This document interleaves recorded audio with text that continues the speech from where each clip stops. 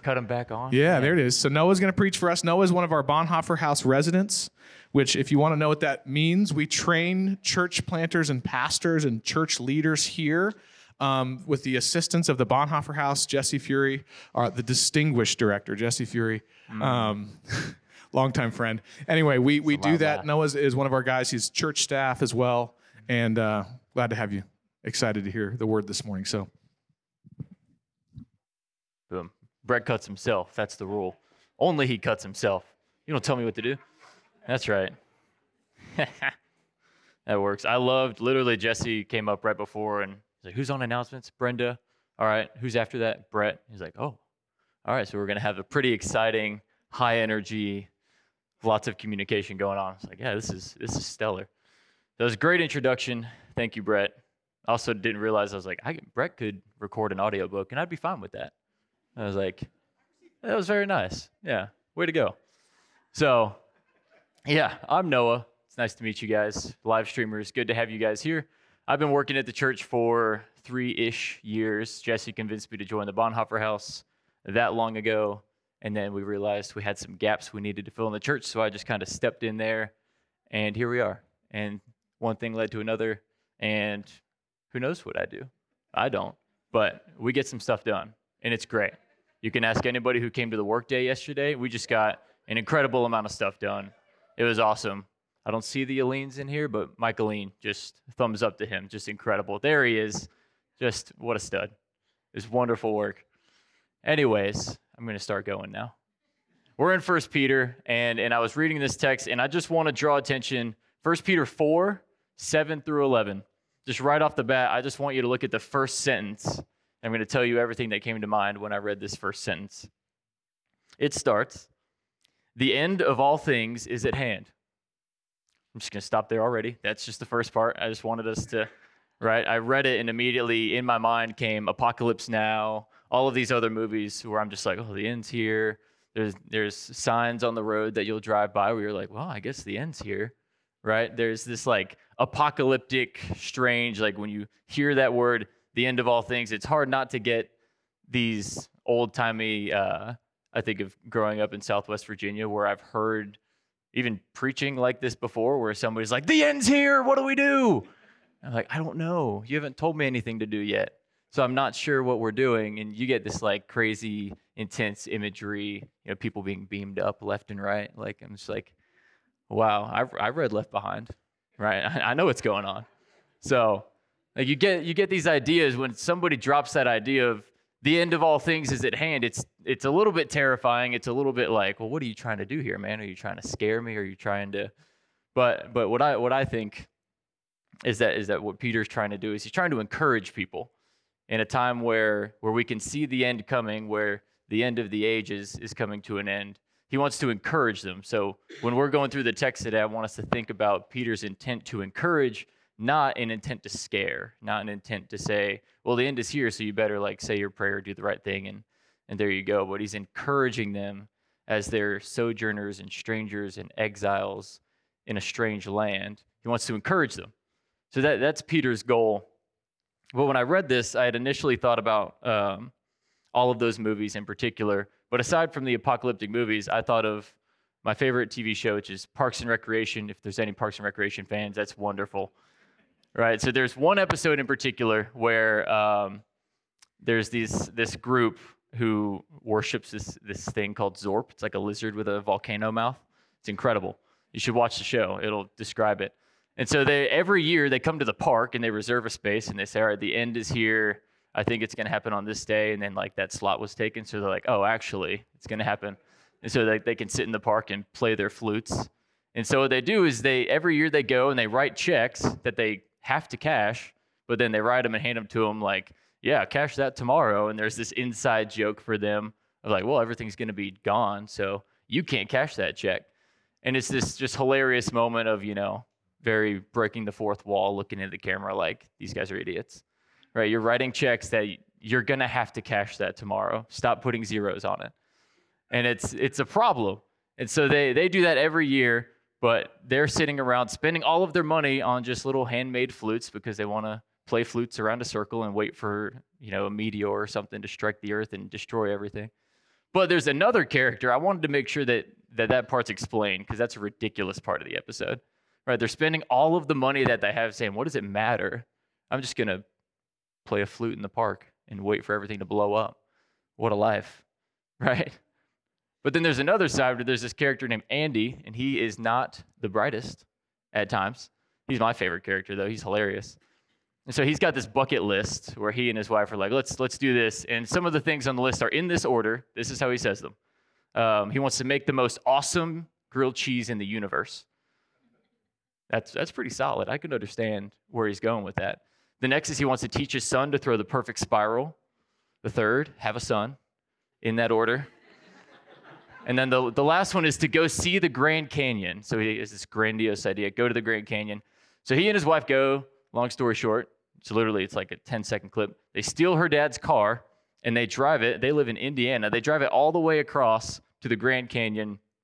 It's this wonderful emotional montage of them traveling together. They get there, and they're staring out over the edge of the Grand Canyon, and he's like, oh, wow, this is so beautiful. This is incredible. Babe, where's all the presidents' faces? And it's an immediate moment of like, oh, man, you lovely idiot. That's so dumb, right? And it's a hysterical image of like, you got this bucket list and this, it's, make awesome grilled cheese. And I immediately start thinking of we have bucket lists. We have these kind of things that you want to put on a list that just in case time's short, the pressure's on, you get a time constraint. Suddenly, a lot of things become more important, like making grilled cheeses for Andy from Parks and Rec. But aside from that, like for us, when the pressure's on, whenever you get a time constraint, even if it's on vacation, you're down to the last 2 days. You're like, oh, we need to fit in everything. I need to go and I need to get this. I need to purchase that. I need to experience this. What if I don't have enough fun? Oh man, if I don't have enough fun, and then I don't post it on social media, how are people going to know that I rested on this vacation if it's not on social media? Right? When you put time constraints on something, there tends to be a pressure that brings to the surface the things that you value. So what I think is that for us, we experience that when we're given constraints. If we have the same reaction that Peter gives, he says, all right, the end's at hand. For us in our day, we think the end is at hand. So what do I do? Well, I'm going to go do whatever I want to do. That's the point of your bucket list. Your bucket list is never all of the things my friends want to do. It's all the things that I want to do. But when you start putting constraints on life, time constraints in particular, when time is short, your values come to the surface. I think there's a tension that Peter sees in this text and in their first century culture where when time is short, you're going to start seeing their values come to the surface. So he's bringing this up to them to say, hey, the end's at hand. Maybe not this kind of apocalyptic insanity that we would see in a movie, but more of the encouragement of, hey, we're in these, what the Bible calls the last days. And these last days, it could be at any time, right? At any time, at any moment. I actually distinctly remember sitting on Sam Miller's back porch and talking with them and Brett, who literally pointed out to the clouds and says, just imagine right now what would happen. I was like, I don't know. I'm not ready for that. That's really intense. It could happen right now. Like what? And then all of these anxieties of oh, well, I haven't done this and I haven't done this. And maybe I'm not fun enough. And who have I experienced enough life with?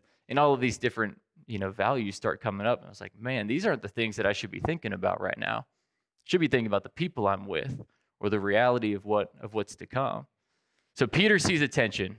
There's this world that they're living in where when their values come to the surface, it's the answer to their question of what do you do when things are coming to an end?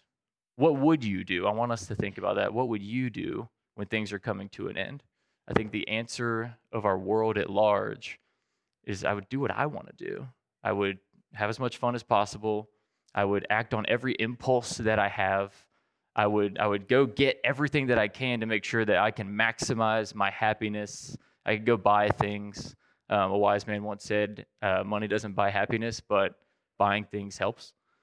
And like there's a reality. We go spend all of our money. We'd write blank checks like these random guys from Parks and Recreation, right? So I think that's the answer of the age. But I think Peter has something else in mind. He wants to draw to their minds this tension that they're going to have with their culture at large. And he's going to paint a picture for them of what does life look like when you're staring down the clock and you're saying, all right, there's not a lot of time left when your values come to the surface. So Peter's going to paint that for them. He's going to say the end of things is at hand, and then immediately going to start and get into, all right, this is what life looks like when the end is at hand. So what we're going to see today is Peter is going to talk to them, and he's going to bring up 4 ways to live in light of the end coming, right?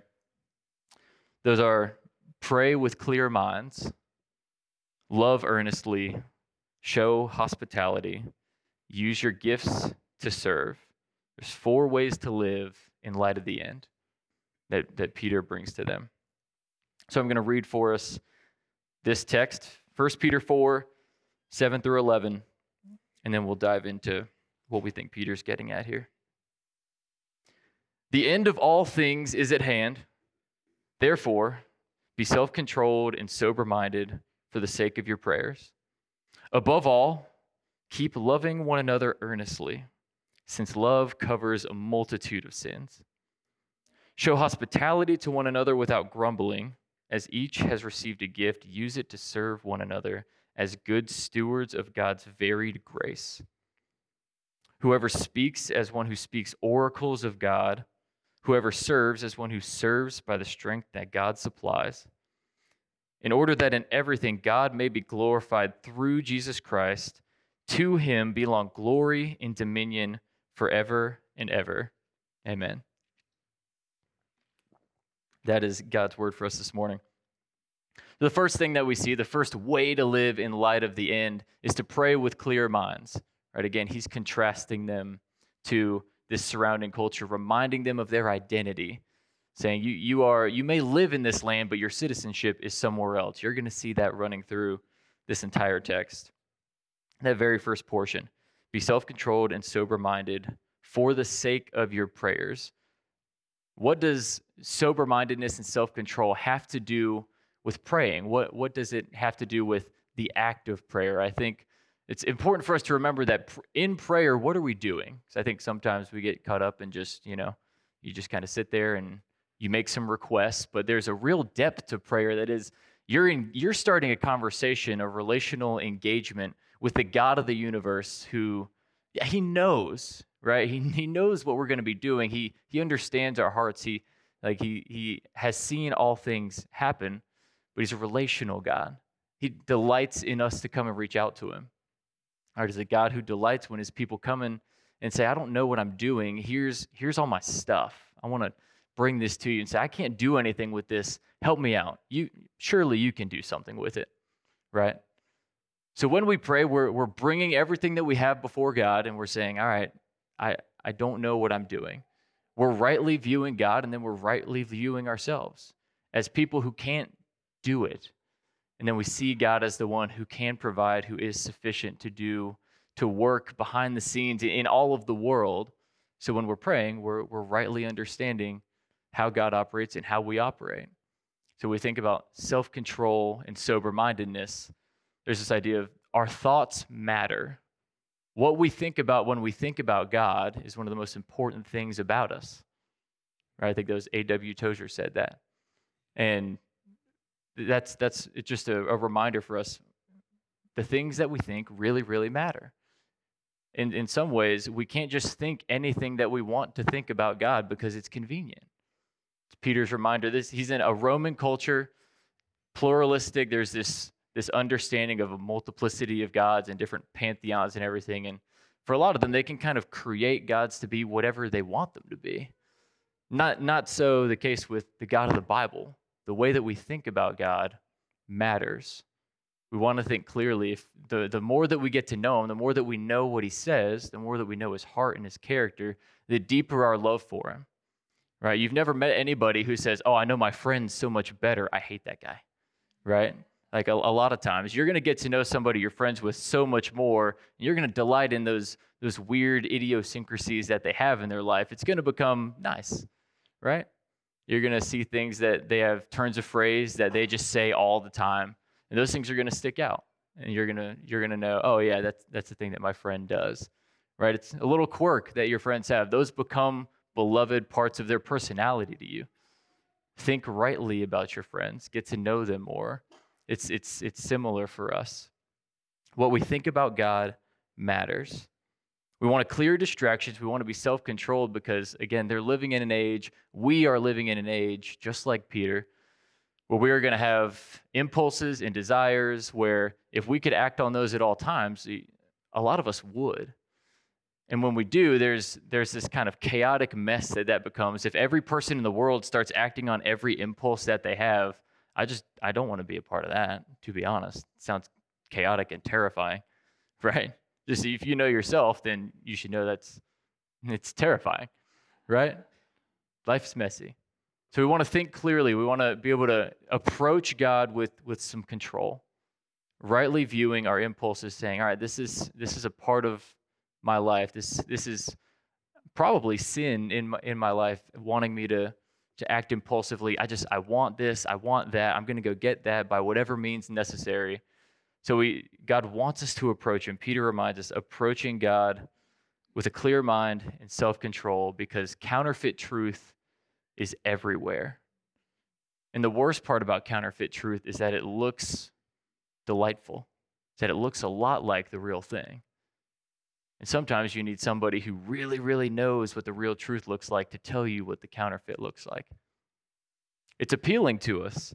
And counterfeit truth comes in all sorts of different forms, where we're going to be told by different factions of the world that there's certain ways to live and certain ways to view life, and we're going to be given a bunch of options that all are pretty unsatisfying. Again, they're counterfeits. They're not worth anything. So Peter wants to remind us there is a way to think, a truth that can be found, but be careful. You're going to run into a lot of counterfeits. So you need to be able to think well about who God is. Think clearly, control yourselves, be in community, pray, bring everything you have before God and say, I don't know what I'm doing. Help me to know you more. So we pray with clear minds. The second is love earnestly. And love is a word that we toss around constantly. It's a great one, you know? But when we think about love, we shouldn't think just about this sort of across the room Hollywood movie moment of, wow, I am very attracted to that person. This is what love is, right? Even if it's love with friends, we all know that doesn't hold up. If you know anybody in your life, close friendships, like your love, once you get to know them, you're like, oh man, like this is, those, like we talked about, those little quirky idiosyncrasies. Sometimes those can get on your nerves. Sometimes those are bothering. And if love was just this, like, oh, you make me happy for right now, or oh, you are an appealing person to me. The moment that they do that little quirky thing that we talked about loving, catch me on the wrong day, right? And we're not friends, and that's what's going to happen. Like if that's all that love was, then your friendships are severed when somebody just does something that bothers you. Which is why it's important that I think that we think about love as seeking the benefit of another regardless of the cost to yourself, right? Love is pursuing commitment, saying, I am for you, I am with you, I am about you as a person. I'm here to seek your good above all else, right? It's seeking the good, not just a good or a temporary good, right? There isn't just, love is not going up to a friend and where they say, hey man, I just really need you to give me this thing that you know has been killing them and tearing them apart. No, you don't go and give them that thing. Love involves giving them the good, not just a good that they ask you for. Love is not giving anybody what they want. We agree, yeah, it's patient, it's kind, right? It sees the best in people. But sometimes love has that hurt, right? Where you can't always give somebody what they want, but you have to give them what is just objectively good for them. And that'll get you into some lovingly difficult conversations, which is great. We need to have those. You need to be able to engage with people really well. So we need to love earnestly. Love cannot be self-centered. This can't be us forcing our version of the good on people. So this is where you're going to have those tensions when you're in relationships with people. Want to love earnestly. Love's messy. Life is messy. People have hurt and pains, and it's gonna be hard to get in there and love people. But it's what we're called to, seeking the good of one another, regardless of the cost to yourself, because we all know there will be days, and there have been days, where I do not want to go and love this person next to me. I just finished working. I don't want to do this. This is really, really difficult. This is costing me a ton. Good. Love will cost you in the same way that forgiveness will, right? There is a way that we have to sacrifice something to kind of, when we're tired at the end of the day, pick ourselves up and go over to the person that we care about and be a lending ear for them, be a shoulder that they can lean on. Love can be costly at times, but it's also the most life-giving thing that we can do for one another, right? The second part of that verse stuck out to me as well. Above all, keep loving one another earnestly, since love covers a multitude of sins. So what Peter's not saying is, he's not saying, okay, if you do really well at loving this person next to you, then, all of their sin's going to be gone and it's going to be taken away. Isn't that insane? Sorry, I think I misclipped there. Right? He's not saying you're going to go and love somebody and then boom, you have taken away all of their sin. No, Peter is definitely not saying that. Right? Peter, of all people, is 100% sure in the finished work of Jesus being the thing that's taking away our sin. So what I think, and what some of the commentators that we had read looking into this think, is when he says covers a multitude of sins, probably Peter, James, some of the apostles are taking Proverbs 10:12, which says, hatred stirs up conflict, but love covers all wrong. They're probably taking that proverb and kind of, making it a mantra of theirs, or kind of morphing it a little bit into their own saying. So when they say love covers up sin, Peter has this extremely social view of sin. Because I think a lot of times we think, all right, sin, brokenness, this is just me and God. That's all there is to it. I've wronged God, and here's how this works, and that's all that we focus on. But Peter very much sees sin as almost parasitic, almost in like a ripple effect type of way, where sin latches on when you participate in it, and latches on to those around you. It will affect people around you. And then when it latches onto them, then it gets ingrained in them. And then it's this horrific multiplying effect. So Peter very much sees that. He says it's social, right? Yes, we are wronging God, but because we have broken that relationship with God in our own sin, we've forgotten how to view people. Because God's the one who decided that we had value. And when we don't understand our relationship to God, naturally, we're going to break our relationships with other people. And it's gonna spread like wildfire to those around us, right? So Peter has that view, but he's also very clear. Sin causes cycles of pain. I think we've been there, where you know that sin, as you participate in it, almost hardens you to the good, true, and beautiful things of life. That it takes away that joy, but at times you're so far down the cycle that you're like, oh, I don't know if I can get out of this. I'm pretty deep. I don't know. It's like you're wading through mud, and each step just kind of feels like you're going farther. You try to press yourself out, but that's mud too, right? And it feels like, I can't get out of here. I'm stuck. I just stepped in the mud. I didn't think I was going to get knee deep. Well, no one does. That's the problem. So it's cyclical. As we participate, we get farther down. We get stuck in this place where it feels almost impossible to get out on our own. It's because it is almost impossible to get out on our own. So what Peter's talking about is almost as if love, specifically the love of God revealed in Christ, is the only thing that, when he says it covers sin, I get this idea of like this constant cycle people are stuck in, and somebody's actually pulling them out of the mud, helping get them out. Selfless acts of love, in the same way that Christ did, is the only way to break these cycles of injustice, pain, hurt, heartache in our lives that we've probably lived our entire lives feeling like, oh man, this is so much. This is so heavy. Nobody could really help me with this. And the only things that will help us out are these small acts of love from somebody to us, or us to another person.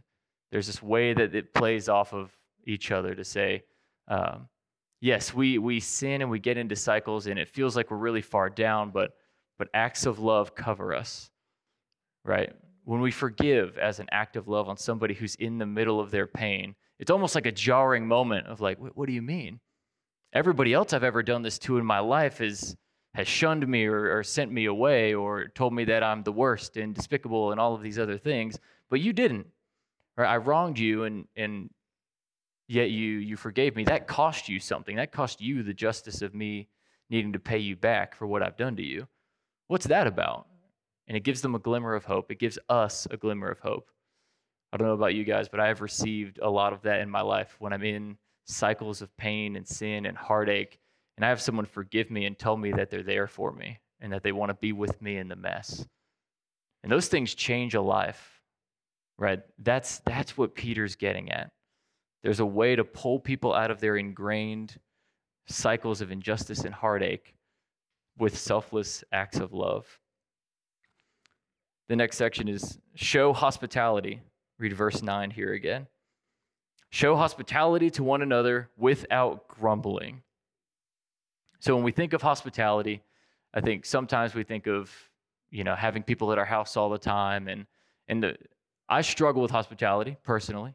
I think a lot of us might. Part of it is I live in Jesse's basement, and so having a good hospitable space. I've got this beautiful island that they put together. Great job, guys. It looks awesome. But it's pretty much you walk in and then there's the kitchen and then there's like sort of a bedroom, kind of. And so there's not really a lot of space. When I think of hospitality, that's where I go to. What sort of space am I creating where somebody else can be invited into this, right? And I think one of our struggles with hospitality is that at the end of a workday, surely someone else in here has been there, where you get to the end of a workday, you get to the end of your work week, and you're just tired. Life is hard. Work is hard. Sometimes it could be your boss, it could be coworkers, right? It could be anybody.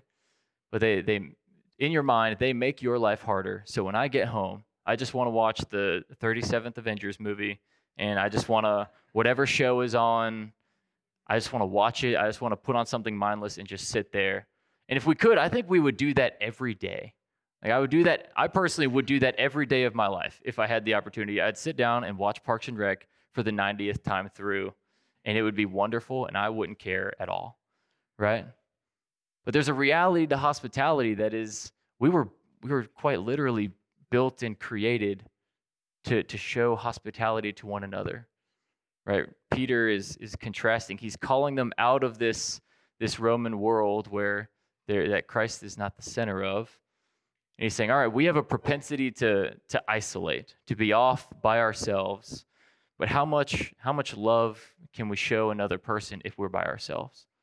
Not a lot, right? Phones are wonderful. Technology is wonderful, but at the same time, it's made it really easy to shoot somebody a text when they live next door, when we can walk down the street and it's not very far. Radford's, everything's decently close, very small town. You just walk in, you can get to know the person down the street from you in a minute. You can walk across the street and talk to somebody. And I'm not knocking technology, because sometimes I get it. You're busy, you shoot somebody a phone call. I understand. I just wonder the amount of times that we use opportunity as an excuse to not just get up and walk, right? We've been there. And at the same time, there's a hospitality where when we're creating space, even just in our homes, how do we invite somebody into our life? That's what I think about when I think about hospitality. We want to invite people into our life. Sometimes there's that fear of like, I don't know, my life's pretty messy. This is, I'm not sure. I've gone to friends' houses where there's like a bunch of kids just sprinting around and screaming, and it's just chaos. And they're just sitting there, there's eye contact with me, and they're just talking. I'm like, you are some form of superhuman.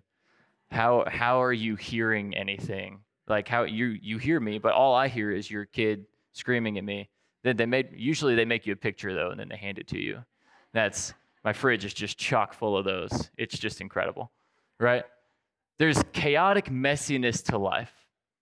A lot of it looks different. Like, 25-year-old guy that lives in Jesse's basement. I'm not going to have 5 kids running around, so it's actually really nice for me when someone invites me into their mess, right? We've been there where somebody has invited you into their life.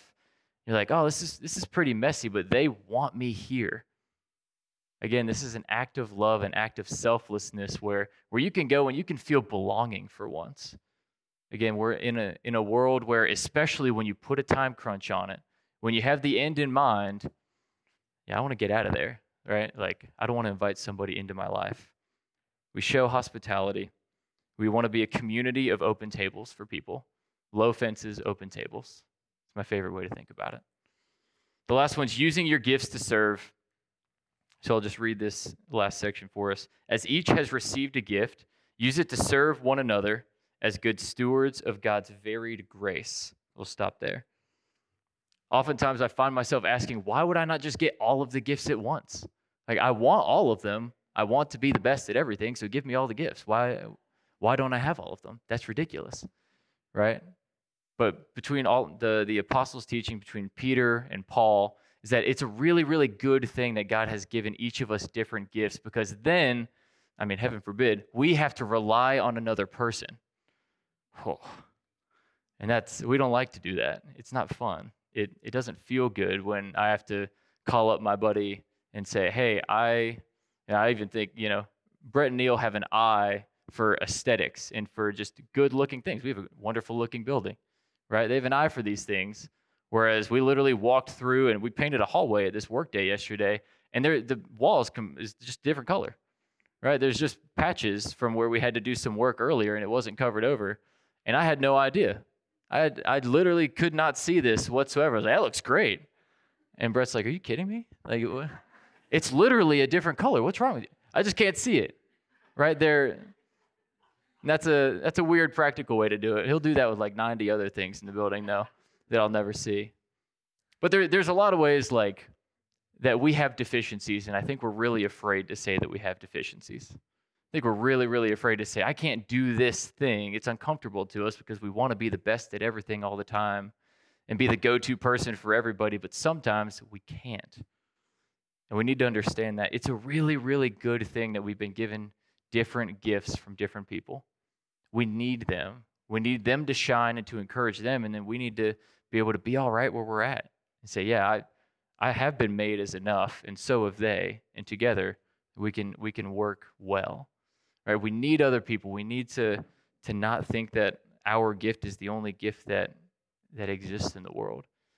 A diversity of gifts forces us to depend on other people, and that's what we need. We're in a world and in a place just similar to where Peter was, where a lot of times people want to tell you that there's kind of a uniformity to people, that we're just kind of sending people out into the workplace, that we, be just like this person, and we don't want to get too caught up in those worlds. But there's some reality to God specifically hardwiring each of us a different way, and that as we get to know each other, we both grow in our understanding of other people, and then they grow in their understanding of us. And we can play off of this. We can work with each other to see, oh, well, you see things this way, I see things this way. And I just wonder if we don't do that enough in our world, in the beauty of what it would look like if we were a community that cherished the differences between us. I think that'd be a really neat thing for us.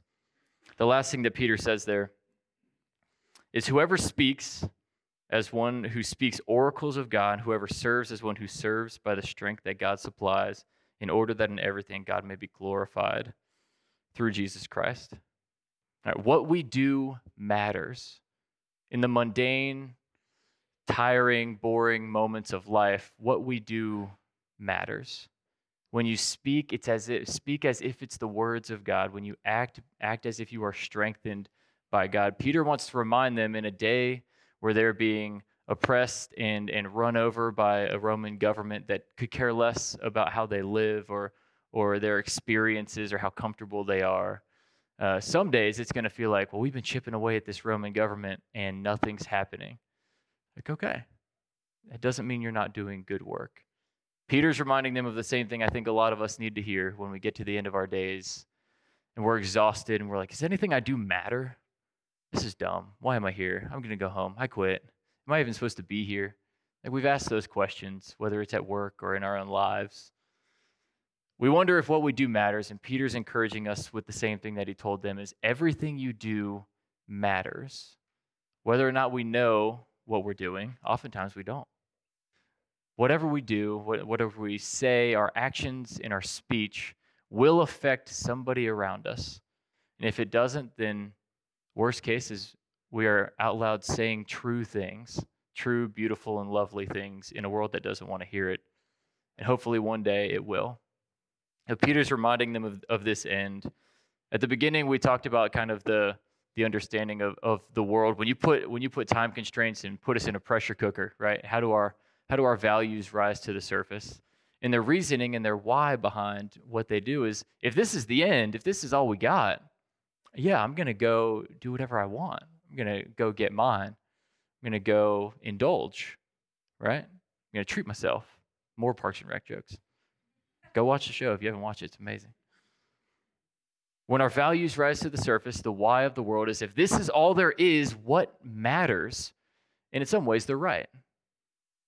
The ways that they're wrong is that this isn't all there is. And that's what Peter's reminding them. The Christian life, as Peter reminds us, is not that everything's ending and there's chaos and this is going to be horrific, but he's here to say, hey, this that we see, this hurt and this pain and this heartache and this suffering that we see, it's not forever. That something else is coming, that there's this kingdom that we can get glimpses of right now by how we treat one another. The fullness of it's coming to a people who are tired and they're exhausted, much like we tend to be. We're encouraged the same way that Peter is. Something's coming, I promise. The end is here, and as we look forward, how do we let our values rise to the surface? We live this way, the whys of our communities, that God's kingdom is breaking in like concrete that just can't take the wear of time and the earth starts sprouting through, right? There's a kingdom that's fading. It's the world that we live. There are powers that be that won't last. But what we believe is that God's kingdom does, that it's breaking through the surface, and that it's always been the kingdom underneath, waiting for the right time to crack through, waiting to retake its places as the great kingdom that it always was. It's breaking through. It doesn't fade.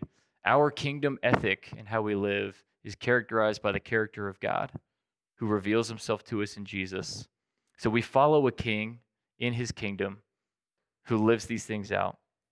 Jesus, who prayed in the garden in agony and in anguish while his friends fell asleep and left him behind, he prayed. Jesus, who loved the people crucifying him, who's being tortured on a tree, says, "Forgive them, Father, they don't know what they're doing." Jesus, who got down on his hands and feet and washed his disciples' feet in his last hours, his last days on earth. And Jesus, who spent the entirety of his life knowing that he had a limit, knowing that the end's in sight, he spent the whole time with social outcasts and with pariahs and people that no one else would dare be caught with, those who need to be pulled out of the mud of their lives. He spent his time with them. So we follow a king that lived this out, that showed us the way, but also created a way for us to have this fullness of life. He holds the words of life. Where else could we go? So I'm going to pray for us, and then we'll worship. Father God, I thank you for today. God, I thank you for the opportunity to bring your word this morning. Lord, we need you. Yeah, would you remind us that we have a citizenship that isn't here, that though we live here, our citizenship is heaven, and our citizenship is a relationship with you. Unity with you is what we were created for and what we long for. Help us, to walk as exiles today with a kingdom ethic that reminds us the end's at hand and that you are going to bring more than we could ever hope for or imagine. We trust you and we love you. Amen.